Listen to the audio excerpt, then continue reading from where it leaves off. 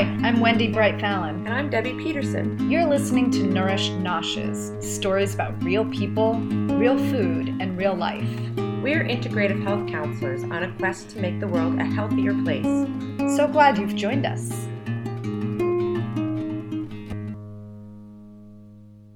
Hi, I'm Wendy Bright Fallon. And I'm Debbie Peterson. We are so happy today to welcome Julie Latz, the founder of Peaceful Eater. Yeah. And I'm not even remembering how we found each other, but I'm so excited to talk to her today. Yes. She's a former binge eater and has decided to devote her life to helping others. Welcome, Julie.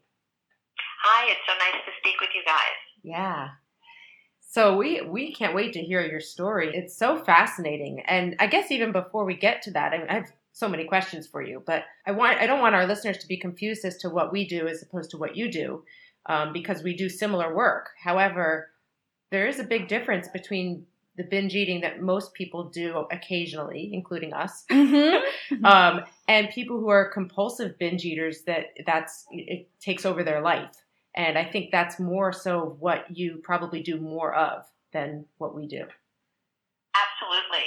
I talk about, at least in my opinion, there are like three types of overeaters. And this kind of gets to your point of what you were saying about yourself. I see someone as, I call them the nibbler, and that could be a person who is mindlessly eating. Let's say they're doing the crossword puzzle and they've got, a can of nuts next to them, or they're watching TV and they eat, a whole bag of potato chips. Just they're doing it mindlessly and, they're just not paying attention to it. Mm-hmm. And once they're done with that, they may feel a little uncomfortable physically, but then they just get on with their day and it doesn't really have much of an impact on their lives. And then there's the emotional eater, and that's the way I see a person who, let's say they had a really hard day at work, or they got in a fight with their boss, or something negative happened, and they just want to sit down with a pint of ice cream, or, a bunch of donuts, or something like that. Mm-hmm. And that might be what you were talking about, that sometimes you just need to go for it. Right. With that sort of person also, I don't look at that as disordered eating. It's more just they want to take the edge off something that's, emotionally triggered them. But again, just like the nibbler, that person gets on with their day afterwards. Mm-hmm. Just doesn't have the same kind of effect as what I deal with, which is, as you mentioned, the binge eater. And that's a person who really feels controlled by and obsessed with food. So it's very similar to, let's say, an alcoholic or a drug addict, but their drug of choice is food. And, they go on these binges where they eat tremendous amounts of food, whether they're hungry or not, and they kind of run their day around their eating. They may, at least for myself, you mentioned I was a former binge eater. I lived that way for 45 years, and I really was obsessed with food. Mm-hmm. So if I was going with my husband and my kids, like back then they didn't know, neither did my parents. I hid this from everyone because it's so shameful and embarrassing. But if I were going, let's say, to the airport with my husband and my kids, I would tell them I'm going to the bathroom, and instead I would rush to go get something to eat. Or I would have junk food in my purse, and I would tell them I'm going to the bathroom, and on the way to the bathroom I would just eat that. So it's kind of like a compulsion to eat, tremendous amounts of food. So is it rooted in somewhat of an anxiety that the food helps you feel better momentarily? That's kind of the definition of a compulsion, that you have some kind of anxiety, and whatever that is that you do to fix it momentarily kind of makes you feel better for the moment.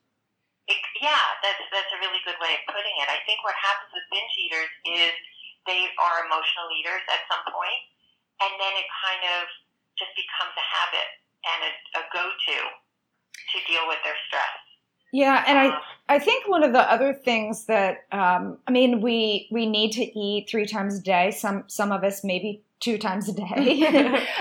Some athletes need to eat 4 or 5 times a day. But so we're all constantly thinking about food. But what you're talking about too is this obsession with food and constantly thinking about it and having it interrupt thoughts and ruling your life. Yeah. Yeah, exactly. And also, like the way I was saying, it's very similar to, another type of addict. It's very much like an alcoholic who knows that if they really overdo it with their drinking, they know they're going to have a hangover and they know they're going to hate that feeling, but they do it anyway. This happens with the binge eater, is that they know that if they stuff themselves, they're going to feel helpless and hopeless and, bloated and disgusting, but they do it anyway. And that's the part that is so upsetting because you consciously know that you're doing something that's really so much in your, against your best interest. Right. Right. Feel you need to do it anyway. Right. So can you tell us with binge eating is for your, what am I trying to say? Binge eating often is connected with obesity and weight gain, but do you also work with people who purge as well or no? I do. I've worked with many people who are bulimic because what I find is once people stop the binging, then there's no need to purge. So my program works for them as well. And, there are quite a few of my clients, surprisingly, maybe only have 5 to 10 pounds to lose. Their weight, it's more that they are so upset with the obsession. And so maybe they exercise a lot so that they don't put on the weight. But whatever it is, they feel that they're still ruled by food. So many of the people I work with have a lot of weight that they would like to lose, and some just don't have too much. It's more the mental game. Yeah. Right. So one of my questions, and maybe this is more of a personal question, but I'm sure many people might be able to relate, is do you know when this started for you, or was there a trigger that started this for you early on? What made this behavior begin? That is such a good question.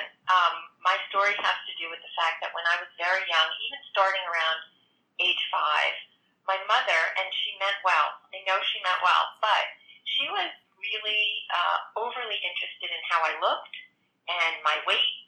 And so she was always telling me, don't eat this and don't eat that. So whereas my brother was able to have cookies, maybe I wasn't, or I was only able to have one, or, I was kind of put in a position of deprivation. Mm. She was so concerned that she never wanted me to gain weight. So what started happening was this deprivation got me to the point where I felt like, well, if I can't eat, junk food like everybody else is eating, if I can't eat it in front of you, I'm going to eat it when you're not looking. Mm-hmm. And that's the typical sign of a binge eater, is that they eat in private. Like I was saying before, about going to the bathroom, whether I was at the airport or wherever I would go, I was always hiding my food. And that is, as I said, a classic symptom of being a binge eater.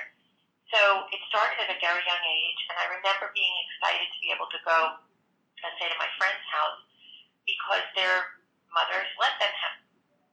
That's when I was able, if I were at someone else's house, then I could enjoy things, whereas I, at home, never felt that I was able to. So that really throughout my life. So it was in front of my parents that I wouldn't eat. It was in front of college roommates. When I would work, I would always have, let's say, candy in my purse that I would leave my office to go eat. So crazy life. Right. It sounds like it. And that was for 45 years. So what was it for you that actually clicked, that said, I am going to let go of this behavior? What was it for you that, what was your why? My why was that one day I woke up, this was in 2010, I woke up one morning and I felt, besides feeling, physically disgusting and bloated and uncomfortable and hopeless and helpless and all of those feelings, for some reason that particular day, I woke up feeling petrified to get into bed even one more night having this. I knew for some reason I had to figure it out and I had to do it that day because I never had that kind of fear before of having another experience of what I was just experiencing. Does that make sense? Yeah, that's powerful. Yeah. What happened was that day I said to myself, if I'm so scared to get into bed feeling this way and I want to change it today, the only thing I could think of is if I'm a binge eater, I have to figure out how to live as the opposite of a binge eater. So I said, well, if I want to be happy when I get into bed tonight, I I have to be happy after everything I eat, but what does that actually mean?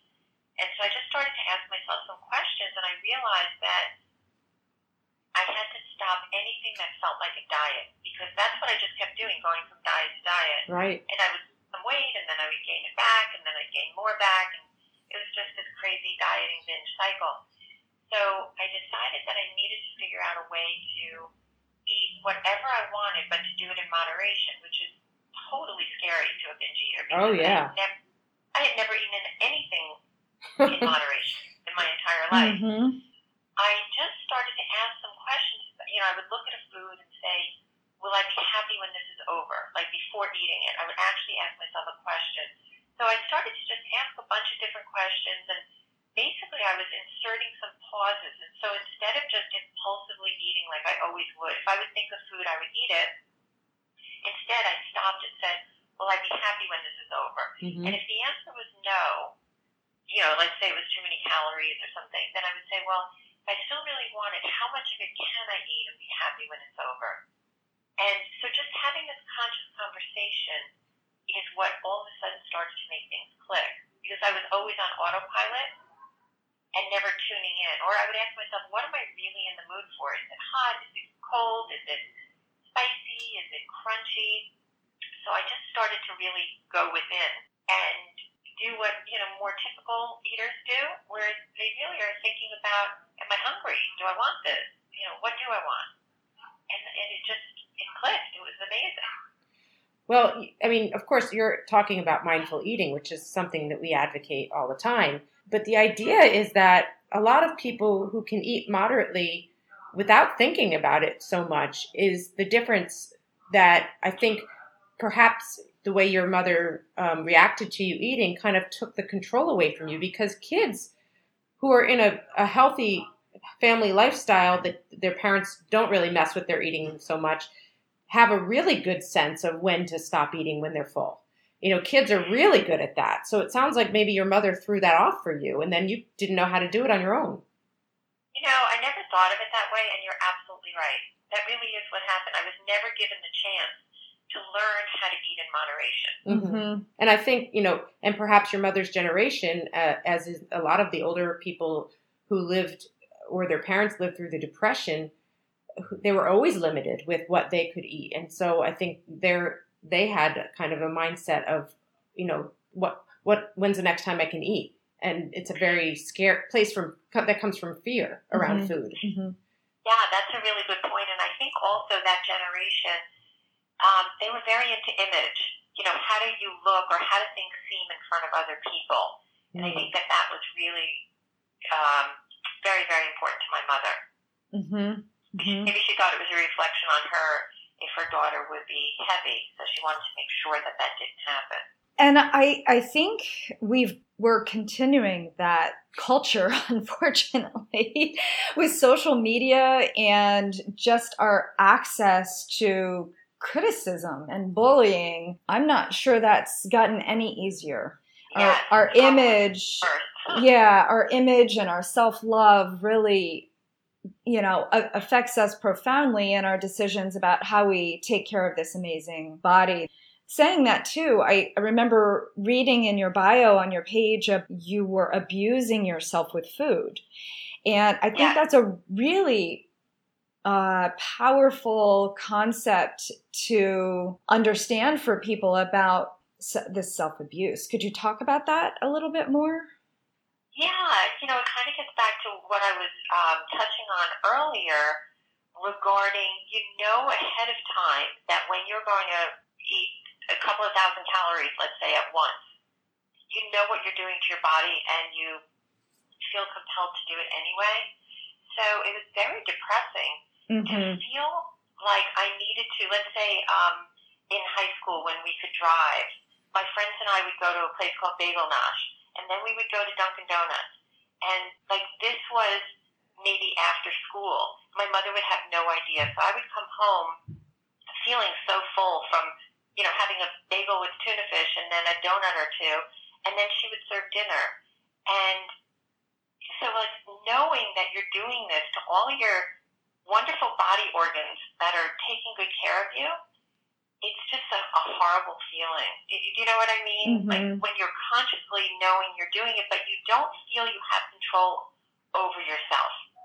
Yeah. I know it sounds kind of strange, like, you're choosing to do this, but what I say is, like, with an addiction, there is no logic. Right. You can know exactly. you're doing it, and you can know you'll be miserable, but you do it anyway. Right. And so it's just a very depressing, self-defeating feeling. Yeah, and you used the word shame a couple of times in the beginning of our conversation, and I think that just the word shame is even hard for us to identify with or understand or even just confess that we feel shame. And I wonder too, there's an effect of being completely disconnected from your body too at some point, that you're actually, your mind and body or habit and body just are kind of in two different realms almost. Yes, that's exactly it. The disconnect where you will feel a certain way and you can't help yourself. It always felt like something just came over me that made me do this. Mm-hmm. And I know it sounds like I wasn't taking responsibility, and that's true, but I didn't feel I was able to. Right. So when you talk about shame, the thing about it is, there are plenty of people who are overweight, but they're not all binge eaters. And they have no problem eating macaroni and cheese or spaghetti and meatballs in front of other people. They'll just do what they do. There's no shame or embarrassment for them. They just eat that way. Mm-hmm. When you're a binge eater and your life is revolving around food, it is so shameful and embarrassing. Like, you would not tell somebody that you were up all night eating donuts or ice cream or, both. That's where the shame comes in, because you can't control yourself. So that's different than a person who just is overweight and they overeat or they eat some of the wrong things, but their life's not revolving around it. Mm-hmm. So you've used the word control a couple of times. Do you now feel like you're in control, or have you redefined the word I really control? am. I came up with this method that worked for me. I was touching on it earlier with certain questions to ask, and then I came up with something called Tricks to Make It Stick, which are just little things I do throughout the day that keep me feeling in control. But I'll just give you an example of a trick to make it stick. When I first started this, I would go for frozen yogurt every day. And again, I would ask myself, how much of this can I eat, or will I be happy when this is over? So if I would go to, at the time I was following Weight Watchers, their points program, mm-hmm. when I started this. From a weight loss point of view, I was doing Weight Watchers. So I would think to myself, well, I want to have frozen yogurt as one of my snacks for the day, and I'm going to say that I would like to order a small, because I'm going to assume that it's maybe 3 points, even though I didn't know exactly. So if I'd go to the frozen yogurt place and ask for a small, and then they would give me, let's say, a tremendous amount. So the binge eater in me would be so happy that they gave me so much, because I'd want to eat it all. But again, living as the opposite of a binge eater, I would ask myself, how much of this can I eat and be happy when it's over? And I knew the whole thing wouldn't make me happy. So I would take a portion of it, scoop it off the top and throw it out, and just be left with what I kind of figured might be 3 points. And again, it didn't really matter if it was exact. It was just the action of saying, I need to get rid of some of this to leave myself happy when it's over, because that was my whole premise, is if I'm happy when everything's over, I get to be happy when I'm, get into bed at night, and then I'm happy the next morning and I start all over again. So having that control of saying, how much of this do I want, was an amazing feeling, because I never lived that way. I always wanted all of everything. So that first night when you crawled in bed, it's almost like you took your power back on that very day. Yeah. And did you, was it a struggle the next day and the next day? Like, how? No. Because what happened was, once I saw myself doing things like scooping off some of the frozen yogurt, or deciding, like another snack I used to eat when I first started this was a small bag of baked Lay's. So I remember it being like 10 o'clock in the morning, and I was thinking, I really want to have baked Lay's now. And then I thought, well, would I be happier if I have it now at 10 in the morning, or would I be happier if I have it a little bit later? And once I saw myself say no, I would be happier if I eat it later. That was very similar to scooping off some of the frozen yogurt because it was the opposite of the impulse. It was actually making a conscious decision based on a conscious conversation with myself. So once I saw myself do it even a few times where I just, didn't give in to the impulse, it was amazing. It was such an amazing feeling that it made it easy to just change my life right then and there because I never thought I could do it that way. But once I saw I could, it was like, oh, why would I ever want to just eat everything in sight and not pay attention to it when I actually can do it this way?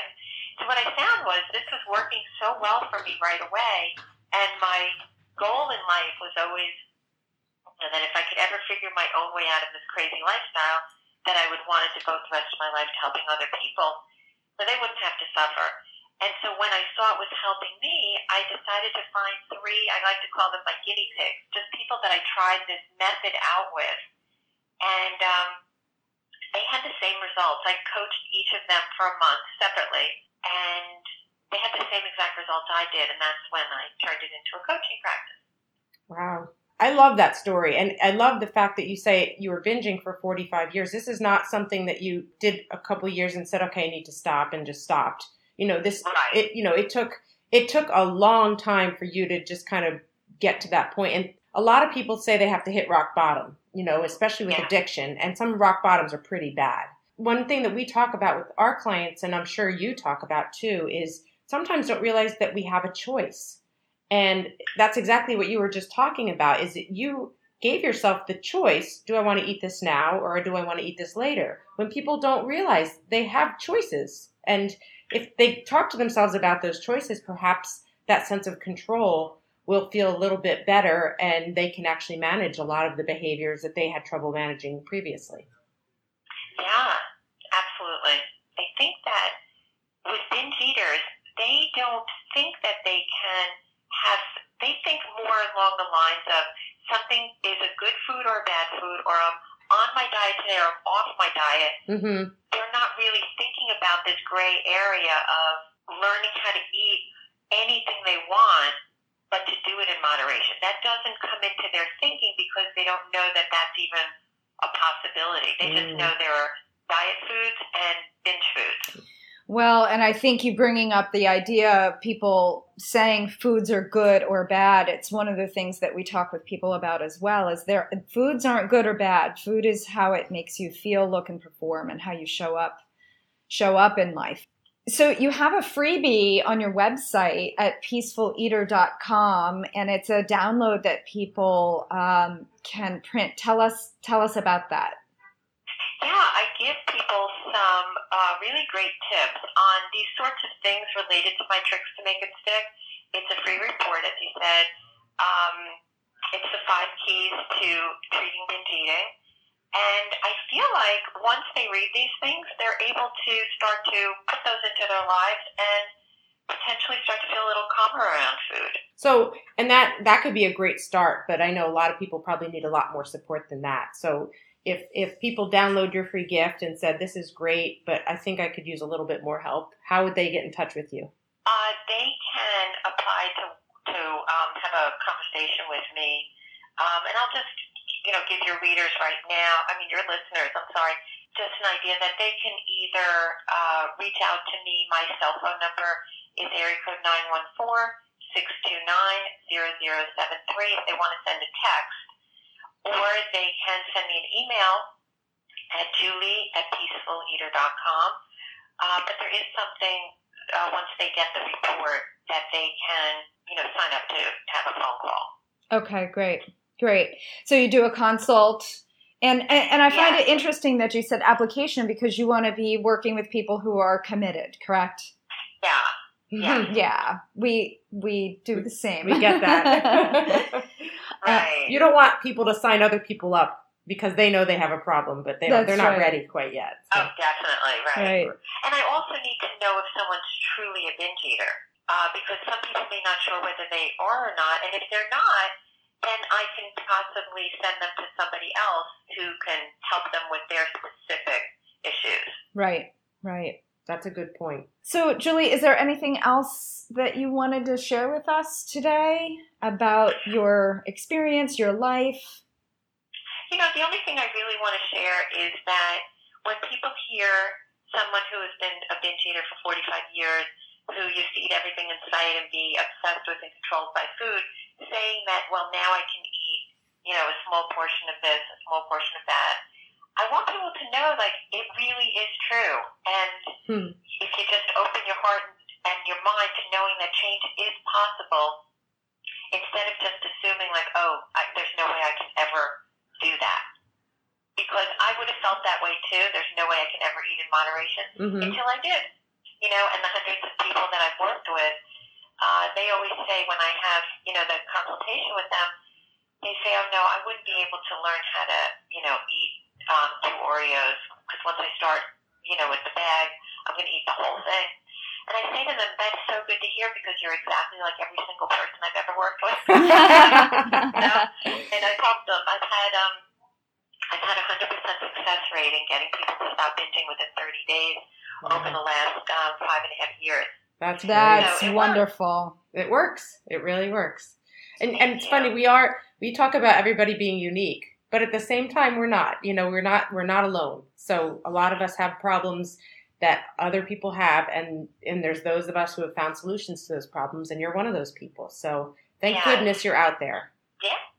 Well, thank you so much for sharing your wisdom and your story and being vulnerable in this journey of wellness.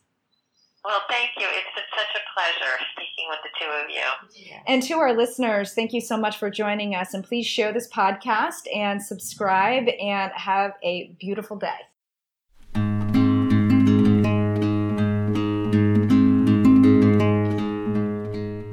Thanks for listening. I'm Wendy Bright Fallon. And I'm Debbie Peterson. Join us next time for more of Nourish Noshes. Continue the conversation about real people, real food, and real results on our Facebook page, Nourish Cookbook. Be well.